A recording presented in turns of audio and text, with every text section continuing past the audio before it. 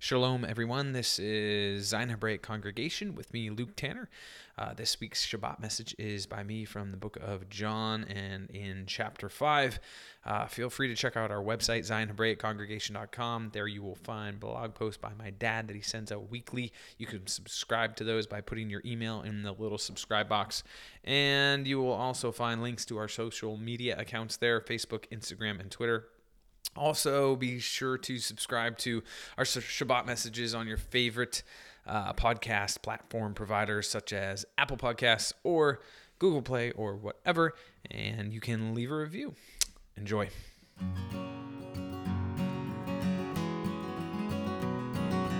Hey, mighty warriors arise, yeah. Freedom does nigh on me away. For soon is the day when we see your face on the mount of your grace and Zion, oh Zion. Okay, Shabbat Shalom, everybody. If you want to go to the book of John, we're going to continue on. We're going to be in chapter 5 today.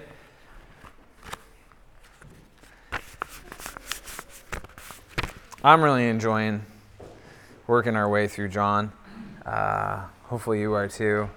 It's such a great book, especially now from a messianic, air quote, perspective. It's really the only perspective to properly read the book from a correct historical first century look of what was going on with Yeshua and his disciples and his followers. Especially, it's really interesting as you get into chapter 6 and then chapter 7, when you see what happens with, he continually just lays it on thick in his teachings, which I think was purposeful to kind of whittle down, who his legit followers were. So it's really just an awesome book, and he teaches with authority from his Father,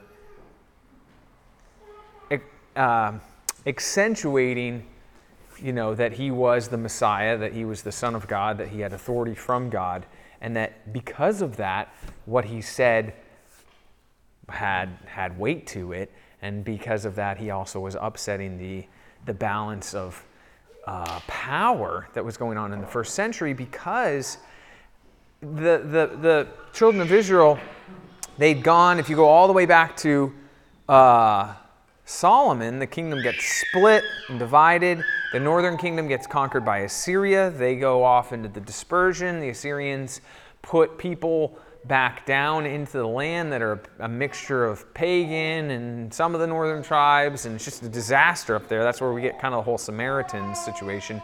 Then you have in Judah, they eventually get captured by the Babylonians. They go into exile for 70 years. Some of them come back. Some of them go down into Egypt. They get messed up there. They get conquered. You get the whole Maccabean story. And then that leads us into what present day in the New Testament, where the Romans are occupying them. And you have the Jewish leadership of the day, the Pharisees and the Sadducees especially, that controlled the temple, that are in cahoots, or they're working with the Romans, and you have the tax collectors and all these political things. They're a suppressed, they're an oppressed people, they're occupied, and they're not able to govern themselves. And what's worse is their own leaders are in bed with the enemy. And so that's the climate that's going on. And spun into all of that is the authority in the synagogues was the Pharisees. The authorities in the temple were the Sadducees. And so they had a monopoly on the teaching of the Word of God. And it had become very distorted. It had become a mess, somewhat as a product and a reaction to what had happened to them throughout their history, but more so because as they went through persecution and hard times and the Maccabees, and they got their own leadership back for a period of time, they reacted to what had happened to them, but went kind of the wrong way. Instead of sticking strictly to the Word of God, they started to put quote-unquote hedges around the Torah. They used to say, well, God says to rest on the Sabbath, which, it's not that clearly defined. So, and we're going to read about that today. So what they started to do was to put further man-made restrictions around that, well-intentioned, but eventually those man-made fences to protect you from transgressing the Torah superseded eventually what the whole intention of the Sabbath was really about, and a bunch of other things. And so it became a man-made edifice that ended up, what did Yeshua say? He says, well, do you keep the traditions of men while forsaking the commandments of God, or something to that effect. And that's what always ends up happening whenever you start to stray away from the Word of God. Because what's cool about the Torah and what's cool about the Word of God is as you read it, it's in ways, it's very specific, but it's also ambiguous such that it forces you to live out the Word of God from a position of the right heart intent. And if you don't have that, you end up distorting it and turning it into something, because it's based on a relationship. And any good army, family, organized anything, you have to understand the intent behind the mission and behind the orders, right? Behind the instructions of the Father. Otherwise, if it's just black words on white paper, you don't get the meaning, the intent, the heart, the passion behind what's written, and anybody can read anything into it and out of it, which is what we have today. And so that's why you have to have the Spirit of God, of the Father, in you to be able to understand, live it out properly. So that's what Yeshua is addressing to these people as we get into this. So he's been up in let's pray real quick, and then I'll kind of continue. Heavenly Father God, I thank you for this day. I thank you for the Sabbath. This day to be together to rest and read your word and learn. I hope that we do, and that you would just work in our hearts to do that. Go out, serve you, do what's right. Amen. Okay, so he's been up in the Galilee. He's with his family. He does a miracle up there.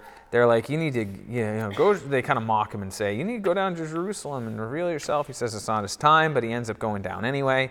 Chapter 5, and it's the feast of the Jews. And Yeshua went up to Jerusalem. Now, verse 2, there is at Jerusalem by the sheep market a pool, which is called in the Hebrew tongue Bethesda, having 5 porches. In these lay a great multitude of impotent folk, blind, halt, withered, waiting for the moving of the water. For an angel went down at a certain season into the pool, and troubled the water. Whithersoever then first, after the troubling of the water, stepped in, was made whole of whatever disease he had. So in other words, the first person who got into the water after it got troubled by the angel got healed. And a certain man was there which had an infirmity 38 years. So nobody really knows. You read this and it's kind of like you kind of read over it real quick and it's like, well, wait a minute, this is kind of insane. There's this magical pool that bubbles up by an angel coming down and doing this, and first person in wins a prize. It's like, it's interesting. So I did a little bit of reading on it. Some people say that there's some writings that the pool would turn red at these certain times. Some people thought it was just a geological occurrence. Other people say no, actually it was sometimes when the blood of the lambs that were being slain would flow into the water, that it would turn red. I don't know. It's interesting. It's an interesting thought. I don't know. We don't really know. But anyways, it is what it is. So anyways, there's a guy there. He's got an infirmity for 38 years. And Yeshua saw him lie and knew that he had been now a long time in that case, and said unto him, wilt thou be made whole? And the impotent man answered him, Sir, I've no man, when the water is troubled, to put me into the pool. But when I'm coming, another steppeth down before me. And Yeshua said unto him, Rise, take up thy bed, and walk. And immediately the man was made whole, and took his bed and walked. And on the same day was the Sabbath. So that's an important point right there. The Jews therefore said unto him that was cured, It is the Sabbath day. It is not lawful for thee to carry thy bed. And he answered them, He that made me whole, the same said unto me, take up thy bed and walk. So what's going on right there is what we were talking about, that, for instance, in the Sabbath, there's not a whole lot of specifics, but one of the things that they had, the Jewish leadership of the day had instituted was you can't carry anything. And it's the same thing depending on the string of Orthodox Judaism you look at today. You're not allowed to carry anything. Like you'll see, if you go to like a community where there's Orthodox Jews living, I won't even get into how complicated it gets. But anyways, by and large, you won't see them carrying anything on the Sabbath. Like they don't carry Bibles. All the Bibles are at the synagogue. You can't carry a pen. Like you don't carry anything because that's not allowed on the Sabbath. Well, the problem with that is the Bible never tells us that's not allowed on the Sabbath. It was something that was added, extrapolated, and I'm not even going to get into why they get to that point. The point is the Bible doesn't say that. And so Yeshua is not breaking the Sabbath here. He heals the guy and then tells him that what they had an issue was he tells the guy, pick up your bed and walk. And they say, whoa, that's not allowed. Who told you that? So, again, he's usurping their authority. Who dares do this? He's a troublemaker. Okay. Then they asked him, what man is that, which we're in verse 12, that said unto thee, take up thy bed and walk? And he that was healed wist not who it was, for Yeshua had conveyed himself away, a multitude being in that place. So I find it kind of interesting that it's like Yeshua pops on the scene, he's strolling through, talks randomly to the guy, heals him, and then just takes off. That's it. Nothing. I don't know, it's just interesting. Obviously, I think Yeshua is creating trouble. He's making a situation, which I like. I think he's so cool. All right. 14. Afterward, Yeshua findeth him in the temple, and said unto him, behold, thou art made whole. Sin no more, lest a worse thing come unto thee. The man departed and told the Jews that it was Yeshua which made him whole. So Yeshua walks up, knowing, he's going to wander over and say, hey, it was actually Yeshua that healed me.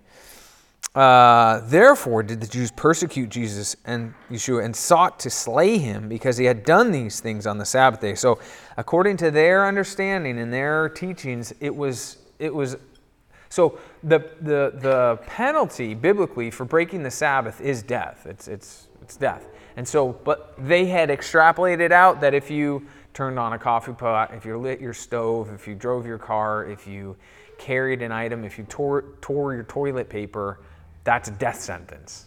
Sounds pretty ridiculous because it is ridiculous because that's not what the Bible says. So they want to kill him. And so because Yeshua, he's healing a guy, he's got his followers, he's usurping their authority, he talks down to them, and then he has the audacity to do this during a festival on the Sabbath and tells the guy to carry something. Like, this guy's a big troublemaker, and they want him dead now because he's creating problems, and they know this. So, I'm sorry? I'm not 100% sure. It seems...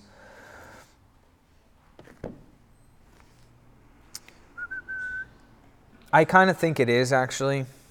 I'd have to go back and look for sure. But it's interesting, in the book of John, he goes up to he goes up for Passover, Sukkot, what's the other one? Shavuot, and Hanukkah. He goes up to the temple. So he's a good, dutiful, Torah observant person.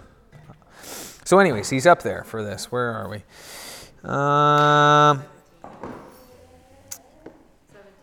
17. So they want to kill him. 17. Yeshua answers them, and I love how he speaks because he just doubles down and he doesn't mince words with them. I mean, he just exposes them for their problems. So Yeshua answered, and what I want us to see is Yeshua's really from here. He's setting forth his authority in all things as the Son of God. Like he's in no way being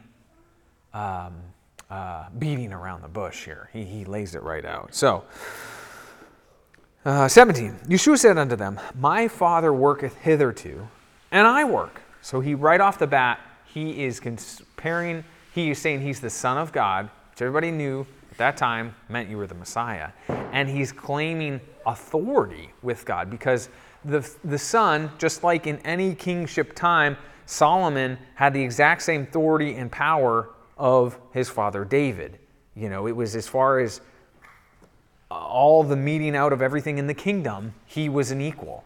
And so Yeshua is claiming equal supremacy with God. So not only does he quote unquote break the Sabbath, now he's claiming that he's God, which it's kind of just like tilt, you know, what? How do you? So they're just not happy. Okay, so hitherto I work, and it's going to go on to explain this. Therefore the Jews sought to kill him, because not only had he broken the Sabbath, but he said also God was his Father, making himself equal with God. Then answered Yeshua and said unto them, verily, verily, I say unto you, the Son can do nothing of himself, but what he seeth the Father do. For what things soever he doeth, these also doth the Son likewise. In other words, he's saying, again, he kind of doubles down. He says, listen, I'm only doing what my Father does. I and the Father are one, and we operate according to the same principles, instructions, precepts. And so if you've got an issue with me, you've got an issue with God, and vice versa. 20, the Father loveth the Son, and showeth him all things that himself doeth, and he will show him greater works than these, that ye may marvel.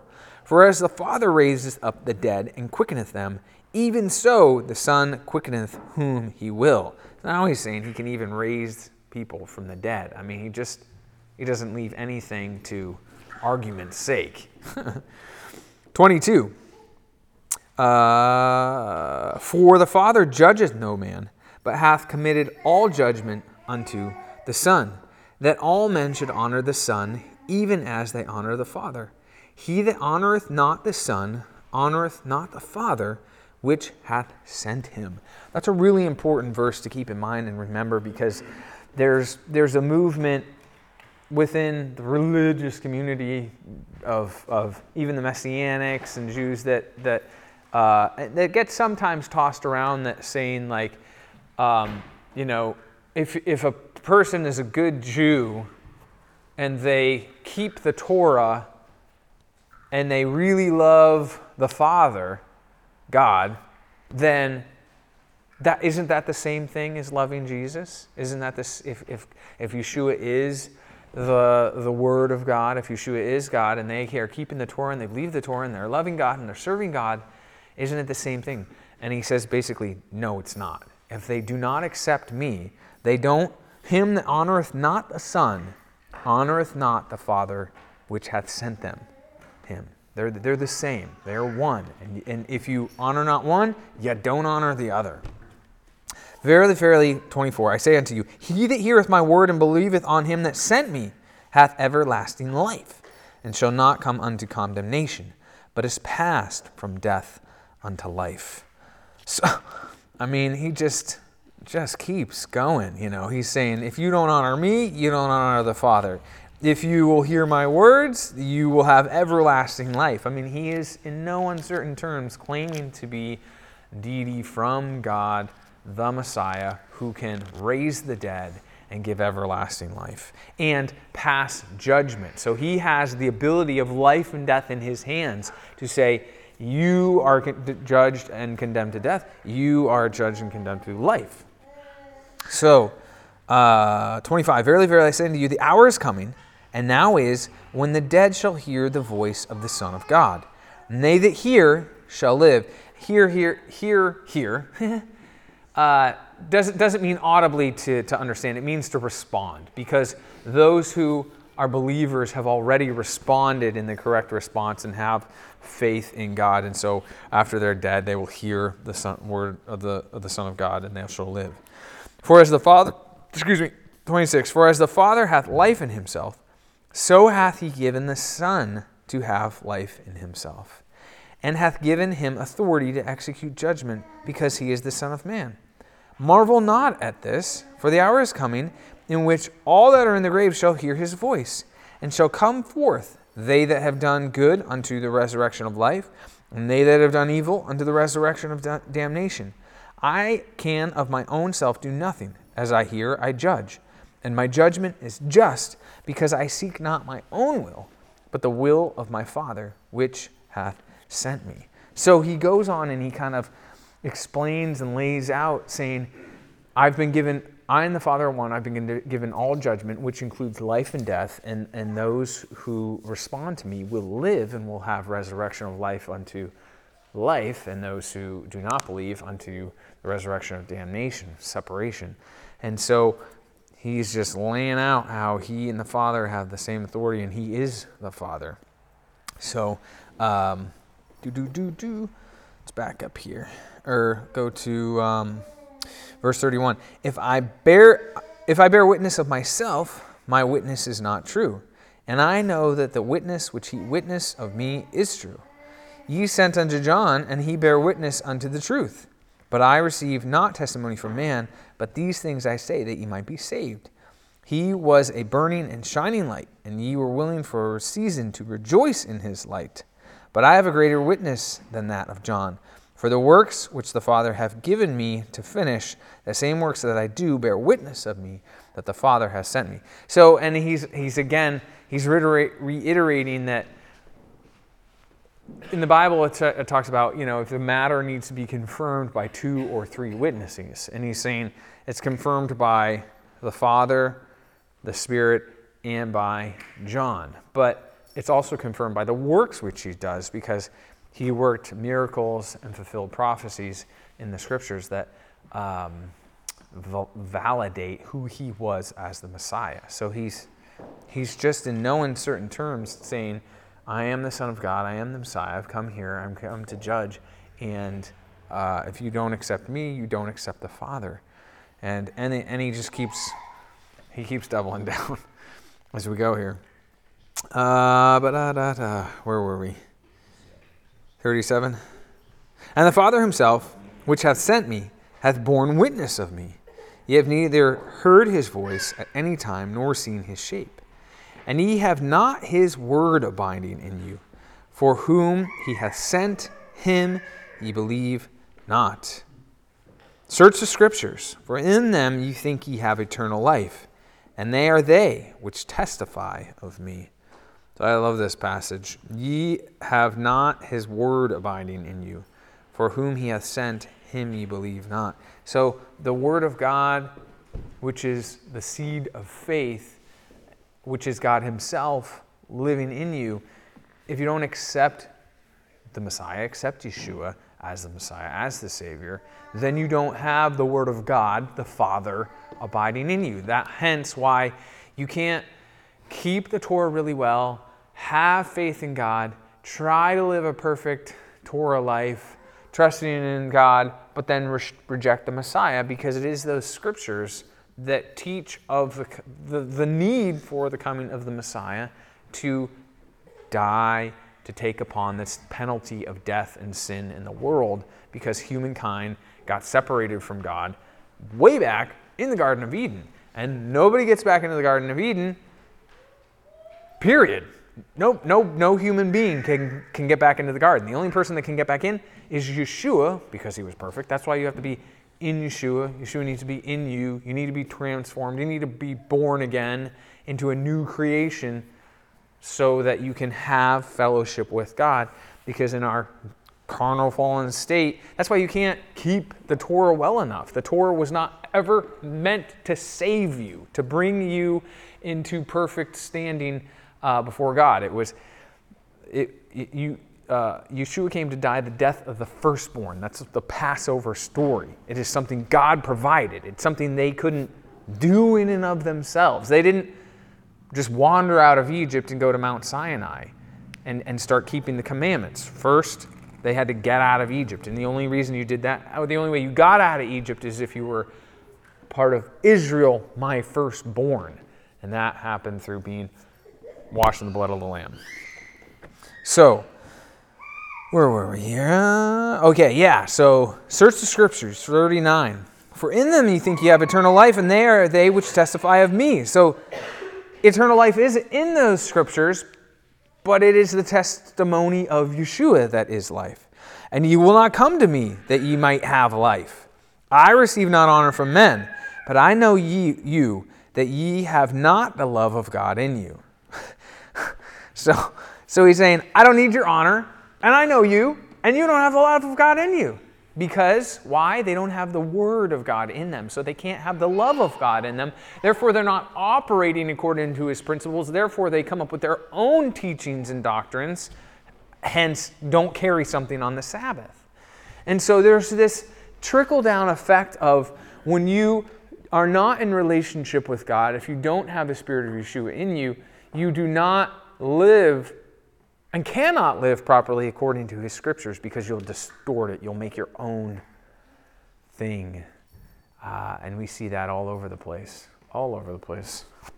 That's why we have to be discerning. That's why the New Testament's so important, because Paul talks about how grievous wolves will creep in, not sparing the flock, teaching damnable heresies, leading men astray. We can't just think that we're just like wandering along with nothing trying to trip us up. I mean, it's very much a battleground of life that we're in.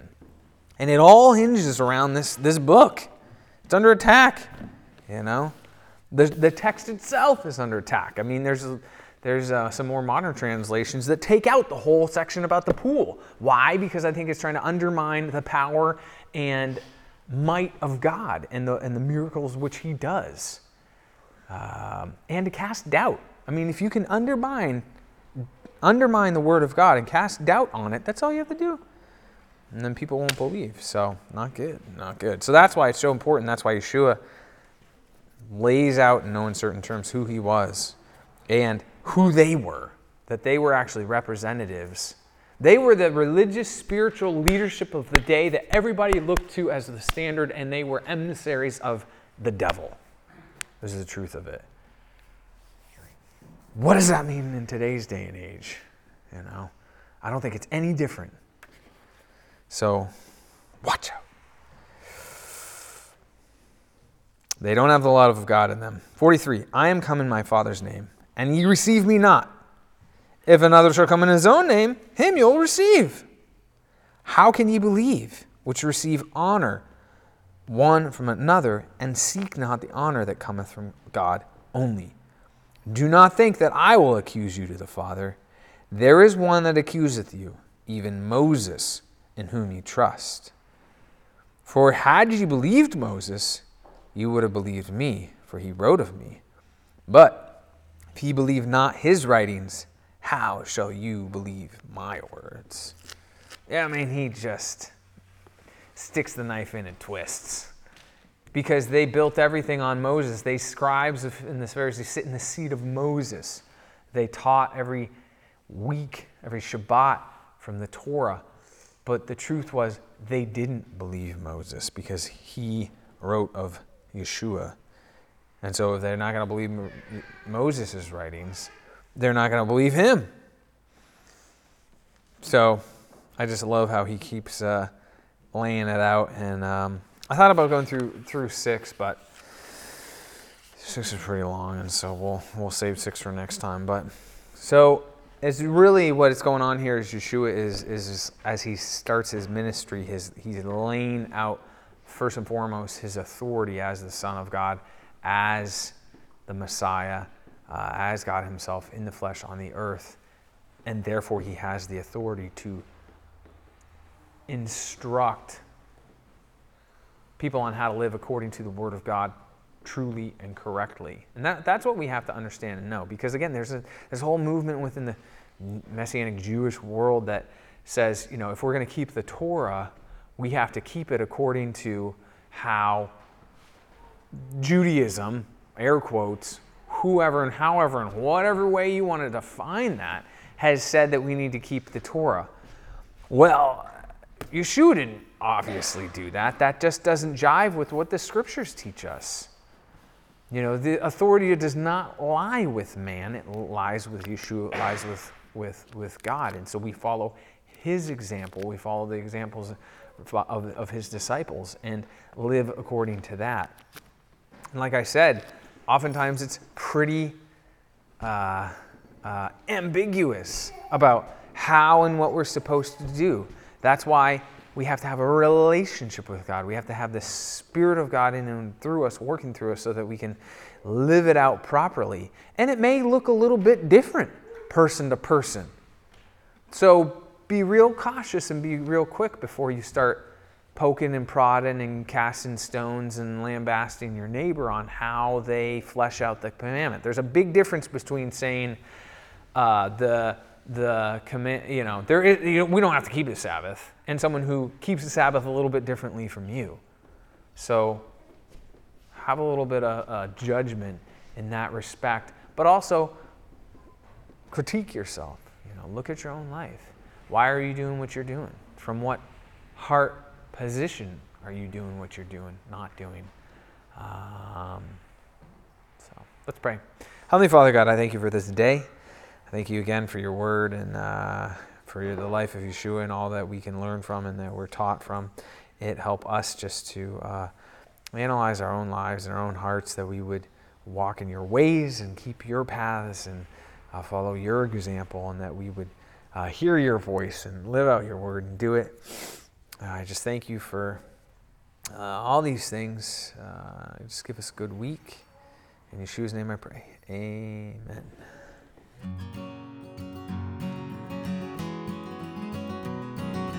Hey, mighty warriors arise, yeah. Freedom does nigh only away. For soon is the day when we see your face on the mount of your